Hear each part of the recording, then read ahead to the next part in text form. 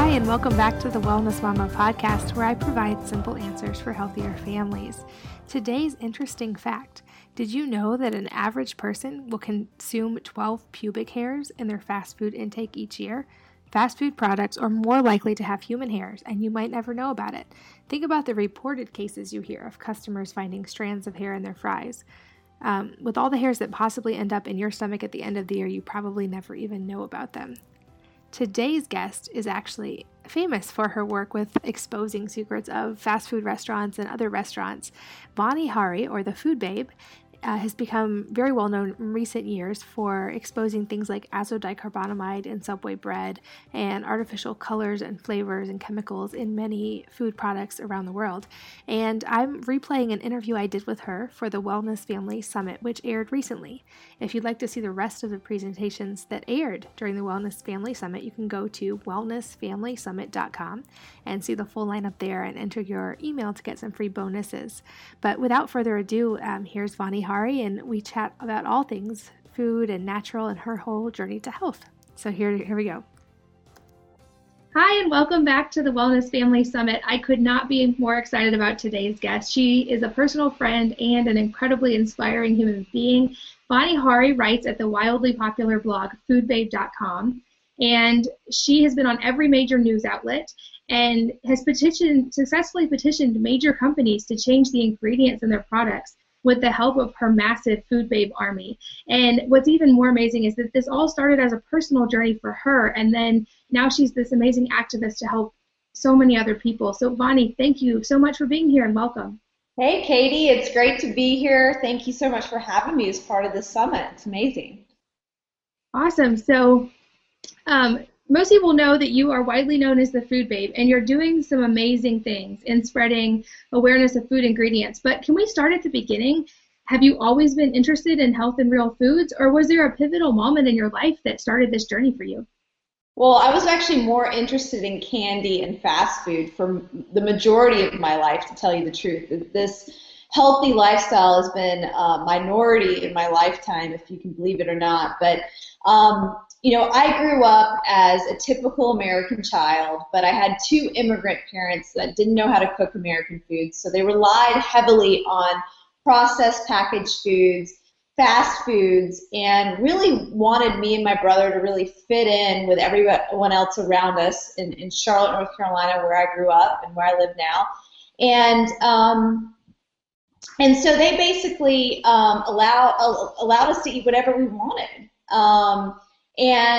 As a result, I had so many issues as a child. I had eczema, asthma, allergies, always had stomach aches, never felt well, never felt like I had a lot of energy, didn't really feel like I could even concentrate in school, and didn't really understand that food was actually affecting my body negatively until I started to change my diet after a health scare in my early 20s, where I was working for a big 6 consulting firm and working that rat-raced lifestyle and eating what everybody else around me was eating and trying to, continue to be successful in keeping up with all of my coworkers and getting into work before my boss got there and leaving after my boss left, and trying to live in this very fast-paced culture. And my health habits and everything just kind of went by the wayside. And so not only did I experience all of these issues as I had as a child, but I started to experience more issues, which included weight gain and other stress-related issues. And so when I had that health scare, when I had my appendix taken out, and it was really, and I call it a health scare. Appendicitis is a lot of people think it's a really normal thing. It can happen to anybody. It's a really, minimal surgery. But, you're getting an organ taken out of your body. And for being, in my early 20s, having all of these health issues, being on several prescription drugs, and then having that happen to me, it was that breaking point that I said to myself, this is a life that I no longer want to live. I don't want to feel this way. I don't want to look this way. And so I started to investigate what I had been doing with my body and investigate what I had been eating.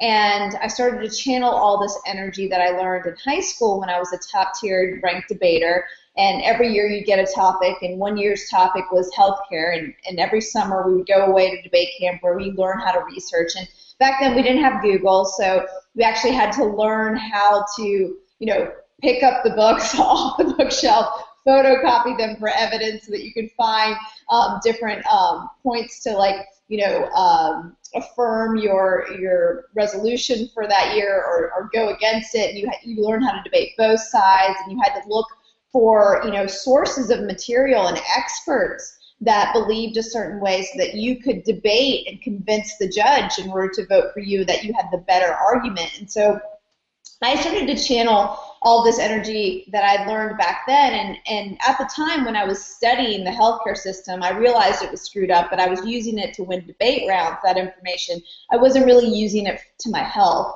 And so when I had that health scare, I started to use this information for my health, and it started to change dramatically when I found out what was happening to our food supply, how it had been adulterated by not only genetically engineered ingredients, but also food additives that were approved for use in a very small amount, but now have been added to so many different foods, and many of the foods that I had been consuming, that the majority of food that I was consuming was processed in either from one or two crops, American crops, corn or soy, and it just made a lot of common sense to me that you really can't get healthy. You really can't get all the nutrition that your body needs by eating one or two crops. And so I started to look elsewhere for my nutrition and started to pick up, green leafy vegetables and some of the foods that have the highest nutrient content. And when I started eating those foods, my body started dramatically changing, and I started to shun all the foods that I had been eating for most of my life, which include the fast food, the Subway, the Chick-fil-A. And at the time, I didn't really understand, why I didn't have that taste for processed food anymore. But I quickly started to realize why that food tasted so different than real food when I started to learn about the food chemicals the food industry has been putting into food to either preserve it or make it taste a certain way, or to cover up the fact that they're using food-like substances as food to make it taste like food or to make you crave it more than you should. And so I started to learn about all of these food industry tricks and started to teach myself, reading every book under the sun that I could get my hands on, and talking to experts, talking to scientists, talking to the consumer groups, the nonprofit organizations who are looking out for consumer health, talking to their lead scientists and their top organizational staff, the presidents of those companies, to find out more information so that I could use it for my health. And so I started to, build this knowledge base, just me being passionate for my own health. I didn't ever expect to use this information to teach the world about what's really happening in food. And really, foodbabe.com was born out of a request of friends and family who begged me to really share this information with them, especially my recipes and what I was eating on a daily basis, so that they could follow this lifestyle too, because they saw the 180 change in my health. They saw that I went from someone really sick and unhealthy that didn't look that great to someone now full of energy and off of prescription drugs and a maintenance of weight, and started to feel more beautiful and look better and get rid of some of those ailments and completely transform my life. And so they wanted to know the secrets. And so I started foodbabe.com in April of 2011. And at first I wanted to call it eathealthyliveforever.com. And you've heard this story before, Katie, but I really wanted to call it eathealthyliveforever.com because I really believe that. Like, if you eat healthy, you'll live forever.com. Maybe not the longest life, but you'll actually start to live your life. And I said over to my husband, who's the tech geek in the family, hey, can you register this name, this domain, eathealthyliveforever.com? And he said, that's a horrible name. No one's going to remember it. And he came up with the name Food Babe. And at first, I was really shy about using that name for the blog. I was still working in the corporate America. I wasn't ready to call myself the Food Babe, but all my friends and my family who had requested the blog loved the name, thought it was cute, it was short, easy to remember, and so I started blogging under the pen name Food Babe as a way to kind of hide my identity because I was still working for these C-level executives at these big organizations, these big companies, and I was really nervous about sharing such a big part of my life openly on the web. I wasn't on social media or anything before starting for Food Babe, so it took a lot of courage for me to break through those ideals and like start this blog. And so when I started blogging, I swear I had like my mom and like 3 or 4 friends following me and a couple coworkers, and that was it, And it wasn't until I really began to realize that there are so many people hungry for this information out there, that this information about true health, how to really take care of yourself, how to have preventative measures and preventative medicine, and to really use food as medicine hasn't been popularized through the mainstream media, wasn't available in the commercials that you see on TV, wasn't available in the mainstream magazines and literature, and this information needed to be shared in a big way, and people were really being duped by a lot of the marketing messages and industry literature that's been co-opted by the food industry. I mean, even registered dietitians, some of them, are funded by some of these big food companies, their conferences, etc. And I started to find out this information, and it really started to make me upset. And when I found out that certain individuals and health professionals and experts started recommending products that had nothing to do with health, I realized right then and there that you really have to be in control of the information that you look for, and you need to do the research on your own, and you need to find out what these ingredients that you're eating mean. And if you don't understand an ingredient, you need to go look it up and read it and find out what it is and where it comes from. And if you can't pronounce it, go find out what it is. Don't just, ignore it and say you shouldn't eat it. Go find out what it is. And that's been the basis of foodbabe.com, is to find out what we're eating and to teach everyone about what's really in food. And you'll see on the top header of foodbabe.com, I'm hot on the trail to investigate what's in your food, because that's what I'm really great at. I'm like a gumshoe. I just don't stop. If somebody tells me no, I keep going. And I really want everyone to know the truth so they can make the best informed decisions for their family. And I come at it from a citizen journalist perspective. I'm not a nutritionist, a scientist. I am a citizen journalist that is looking out for the greater good and the greater people, and looking beyond these special interests so that people can get the true information about what's really in our food. And that means calling out not only the big processed fast food companies and the big processed food manufacturers like General Mills and Kraft, etc., but it also means calling out organic companies like Horizon and So Delicious, people that were using certain ingredients that they shouldn't have been. So I call out everyone. There's no one off my hit list. This is 100% for the consumer, so that they know what they're eating and drinking and can make the best informed decision for their health.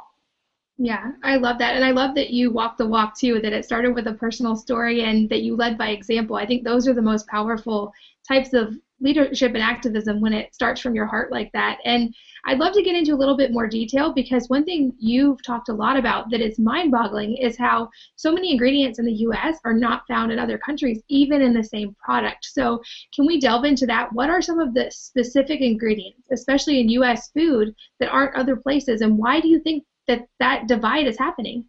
Well, several other countries, especially Europe, have what's called a precautionary principle. They actually take precaution before introducing a food additive into the food supply if there are any questionable studies on those ingredients. They take the high road of the consumer versus the food company. Here in the United States, they do the reverse. They actually allow the food companies to say whether these food additives are safe or not, and then the FDA approves it based on what these food companies bring to the FDA. So it's a completely backward system. And that's why you'll see a slew of chemicals that are not allowed for use in other countries used here. And some of those ingredients, for example, one of them is one where I started a campaign to get removed, was azodicarbonamide. It was that's a mouthful of an ingredient, but it's an ingredient that actually is used to create evenly dispersed air bubbles within dough and within bread and as a bleaching agent. And this is an ingredient that hasn't been allowed for use in several countries, even China. And if you get caught using it in certain countries, you can get fined $450,000 and put in prison. And the reason why certain countries don't use it is because it is linked to health issues in workers, an occupational hazard, but also when it's heated, it turns into a carcinogen when it's used in food. And so that's why people will actually put you in prison for using this ingredient in your food. And it's a cost-saving measure that they're using this ingredient. They want their bread to look uniform no matter how it's processed. And this is what Subway was using in their bread before I started a campaign to get it removed. And now, removing this specific ingredient from Subway doesn't make it any healthier, but what it did do was it inspired tens of companies, I'd say probably over 20 companies, to remove this ingredient as well and bring up the awareness about how a company can say that you're eating fresh and you're still eating this chemical that's linked to all these issues and banned across the globe and is also used in yoga mats and shoe rubber. And that's not really eating fresh. And that was the really reason for my campaign for that. But it really angered me that Subway and several other companies had taken out this ingredient in all the products that they sold in other countries, but not for Americans. And that disparity, that double standard, that hypocrisy is what really angers me. And it's actually the case with artificial food dyes. Artificial food dyes in Europe requires a warning label that says may cause adverse effects on activity and attention in children. But here in the United States, companies can get away with putting as much artificial food dye in their food as they want. And actually, there's a new study that came out that showed that the amount of food dye that's in the typical child's diet is much higher than the FDA even looked at when they approved artificial food dyes several years ago. So, these food dyes, these food chemicals that are allowed for use here in the United States and not elsewhere in other countries, I think these food companies, if they've already reformulated their products, need to serve us the same exact product without these harmful chemicals. They're serving us now an inferior product. I'll give you an example of Kraft mac and cheese. The main box of Kraft mac and cheese in the UK does not have artificial food dyes. It has paprika and beta carotene. Americans deserve the same. Same goes with M&Ms. M&Ms do not have artificial food dyes in Europe, but here in the United States, we get these petroleum-based dyes linked to hyperactivity in children, and that can be contaminated with carcinogens according to the Rainbow Risk Report from the Center of Science and Public Interest. So, this is something that is something that's widespread that companies do to save money. They won't say it when you ask them, like, for example, when I met with Kraft and I asked them why they do this, they wouldn't tell me. But the only reason that I could think of is that they care more about their bottom line than they care about the health of their consumers. Personally, I believe it is absolutely immoral and unethical for a company to realize their product could be harming someone, or an ingredient that they use in their product could be harming someone, and they continue to use it in other countries because of regulations. I think it's absolutely immoral. Yeah, I agree. And it makes me so mad that in Europe, food dyes contain a warning label for children, and in the U.S., they're especially marketed to children. Every kid's meal, everything is bright red or bright blue or something, and we're feeding our kids huge amounts of this. But when I talk about these things, one objection I get a lot is that, well, it's all in moderation. A little bit doesn't really count. It doesn't matter as long as it's in moderation. So talk about that. Like, can a little bit of these chemicals actually impact the body, or is it okay just to have a little bit? Well, actually, this is what I talk about in my new book that's coming out. in February, The Food Babe Way, and I talk about the sickening 15 ingredients you must avoid and why it is absolutely critical that we avoid these food additives. And one of the reasons is because we do not know the dose. We do not know the cumulative effect of all of these ingredients added to our food at once.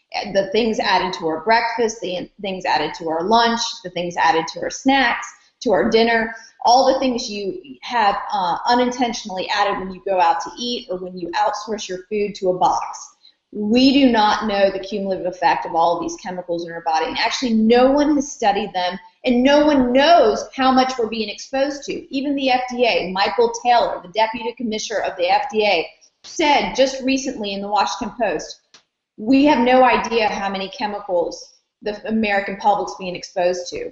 And for me, for someone who, when I eliminated all of these chemicals from my diet, and I went to a whole plant-based organic diet, and how my life completely changed, my looks, my medicines going from 6 to 8 prescription drugs depending on the season to 0, not only my weight changing, my cravings changing, my skin changing, everything changing dramatically. I know that these chemicals aren't doing a body good. And when you look at the studies, specific studies on some of these chemicals, there are alarming things that we need to be aware of. Now, if something, for example, like caramel coloring level 4, which has 4 MEL in it, is causing cancer 1 in 100,000 people, according to the International Agency for Research on Cancer, do you want to be that one person in 100,000 people? I personally don't. I've had people in my life die of cancer. I have a father who has cancer. So, I know what cancer is. And for an ingredient to be used for a cosmetic purpose, not for any benefit to the consumer, and have any sort of risk associated with it, I don't think it needs to be in our food. And so in this book and in my work on foodbabe.com, I try to always link back to the studies, link back to the data that I see that these ingredients could be have risks associated with them, and I link back to the information and the experts that are saying not to eat these ingredients. This is not me saying this. This is me finding this information out and bringing it to the public and letting them know about what's happening.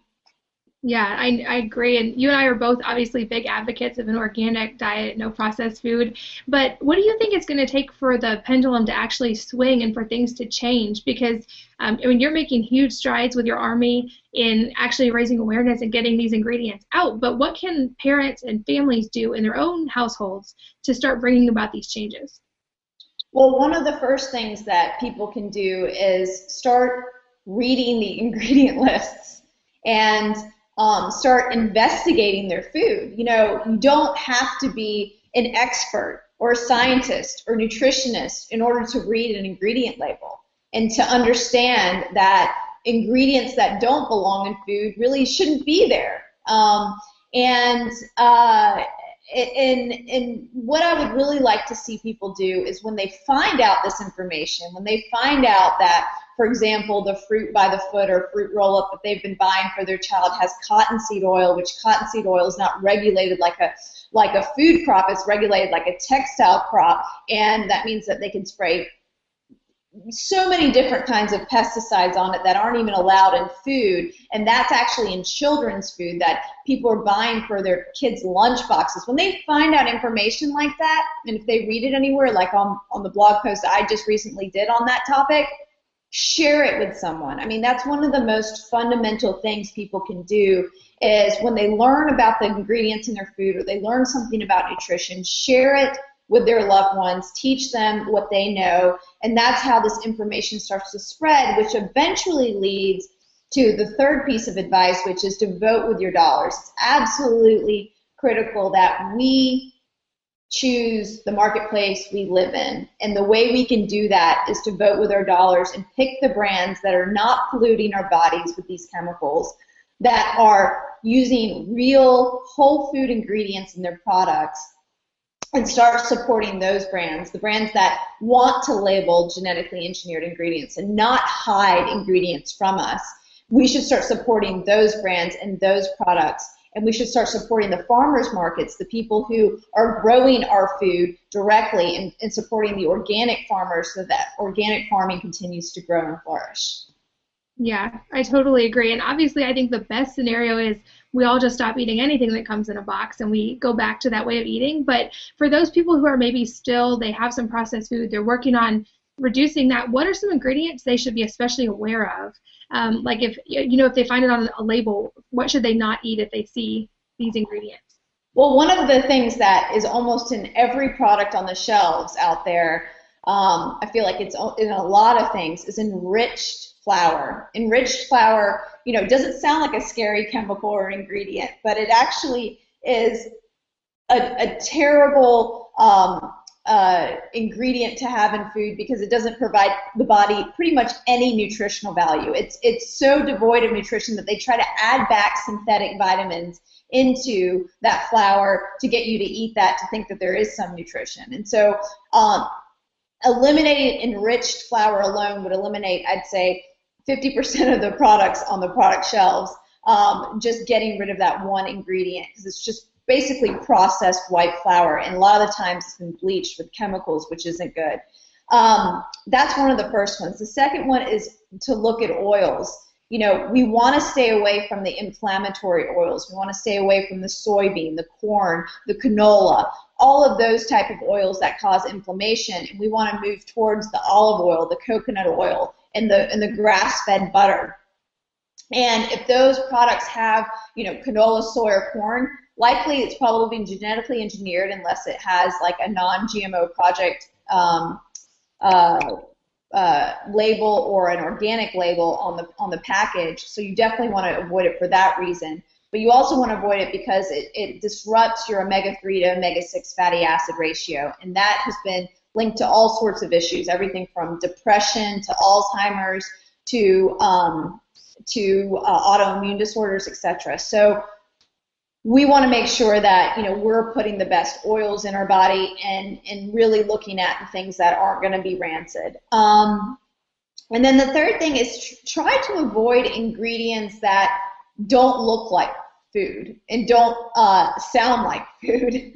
And this could be something that is really easy for consumers to understand because, if they look at the back of a package and they see an ingredient they don't understand, I wouldn't buy that product until you do understand that ingredient, until you do have time to look it up and find out what it is. But I'd say 9 times out of 10, it's an ingredient that you probably don't want to be consuming.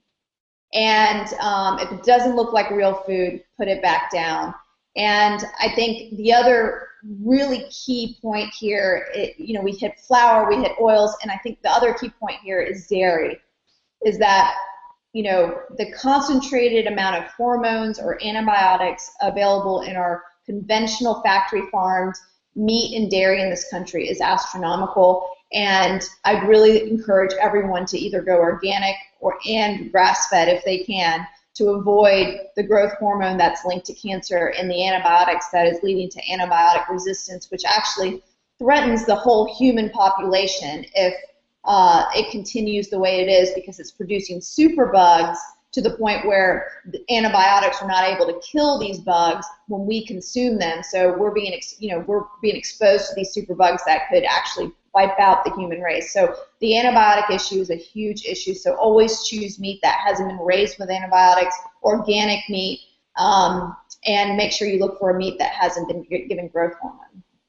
Yeah, that's so key. I think I read an article recently about how many doses of antibiotics you actually are consuming if you eat conventional meat and dairy every day, and it's more than you would get if you went to the doctor regularly for getting sick. It's pretty insane, and people don't even think about it.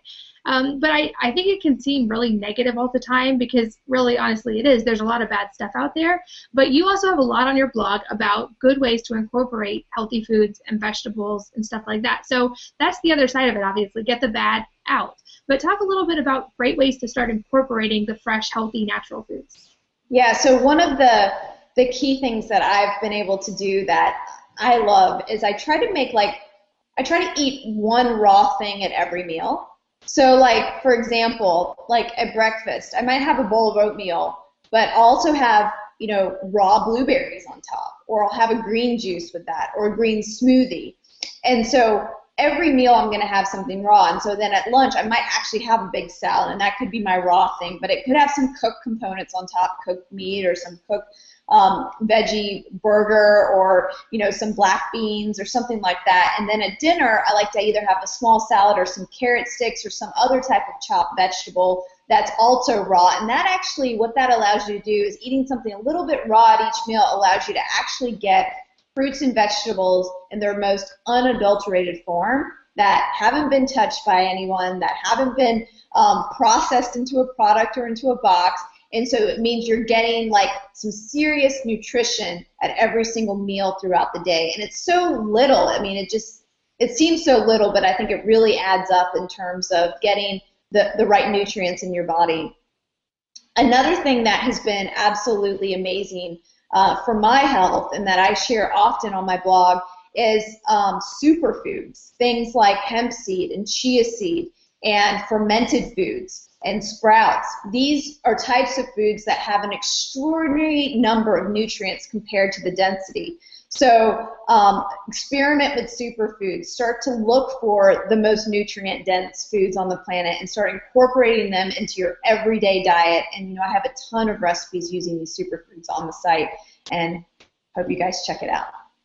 Yeah, that's great. And I always say there's so many different diet philosophies, and I feel like sometimes we get hung up on these little details, but everybody pretty much agrees, eat a ton of vegetables. So even if you have if you're not sure where to start with everything else in the diet, start there, and you've already made a big step. And then to kind of finish up, I want to respect your time, but what would your advice be to a family who's just starting out? Maybe a mom's hearing this and is kind of feeling guilty because there are some processed things in the fridge or in the pantry, or the kids are still kind of addicted to those, like you said you were when you were little. Where would be a good starting place? Maybe 3 steps that they can start with to start that ball rolling. So first and foremost, don't get overwhelmed. There's no reason to get overwhelmed. You can start at any point in time, and it's not an all or nothing thing. I mean, it took me several years to get up to this point where I know about every food chemical and I know what to eat and what not to eat. And so it is a learning process. So the first thing to do is start to educate yourself. Pick up some books about this topic. There's a ton of books I know that you have on your site, on my site as well, where we go through and we talk about what's happening in the food industry, that authors have detailed out specific ingredients. One of my favorite books is Pandora's Lunchbox by Melanie Warner, where she talks about really the hot topic chemicals in our food and what the food industry has done, and then even her own personal narrative in the back of how to break free from that. Same with Robin O'Brien, The Unhealthy Truth. She's done a similar thing, which she provides a very balanced approach. Start switching out the sprinkles on top of your child's birthday cake with non-artificial food dye sprinkles. Even though sprinkles aren't actually a good thing to have, start making those small shifts. Start going for the organic chips over the processed variety. Start moving towards an ingredient list that's less amount of ingredients from the ingredients that have the most amount of ingredients. Start making those small changes. And then the last thing here is that it's really simple. You can take it day by day. And you really have to plan. You can take it day by day, but you have to plan. So, for example, if you know you're going to be in a situation where you're not going to have access to food, plan the day before. Take the time to think about, hey, can I pack a lunch tonight and put it in the fridge so I can grab and go? Can I put together a little ice pack so that it stays fresh in my bag? Is there something I can do? I know I'm going to the airport on this trip. Can I take something with me to the airport so that I'm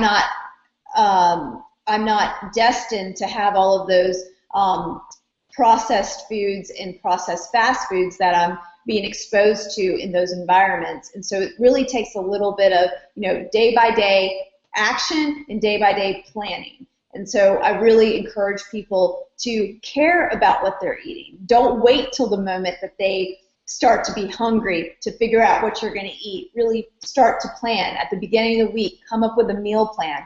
And actually, I have a meal planning service on my site that's called the Eating Guide that takes the whole guesswork out for everyone and gives people the grocery shopping list and the meals that they should make each week. And so they don't even have to think. And honestly, it's funny, I use that as well because, I'm busy. I know you're busy, Katie. And when you're caught in these situations where you aren't planning and you haven't taken the time to plan, then that's really where you start to lose control of what you're eating to outside forces, to the restaurant, to the packaged foods, to the fast food. And that's what we have to do, is start taking back control of our food, start cooking.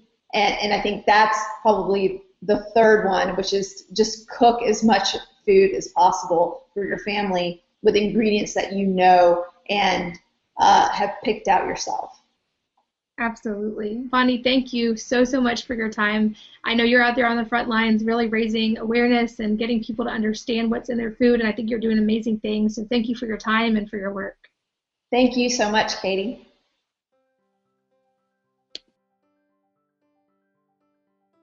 Thank you so much for listening to this episode of the Wellness Mama podcast, where I provide simple answers for healthier families. If you would like to get my 7 Simple Steps for Healthier Families guide for free, head on over to wellnessmama.com and enter your email, and I'll send it over to you right away. You can also stay in touch on social media, facebook.com/endlesswellness, or on Twitter and Instagram @wellnessmama. And I would also really appreciate it if you would take a second and subscribe to this podcast so that you'll be notified of future episodes. And if you've ever benefited from something I've talked about on this podcast, I would be really appreciative if you would leave a rating or review, since that's how others are able to find this podcast, and so we can help spread the message. Thanks as always for listening and for reading, and for being on board with creating a future for our children that's healthier and happier. And until next time.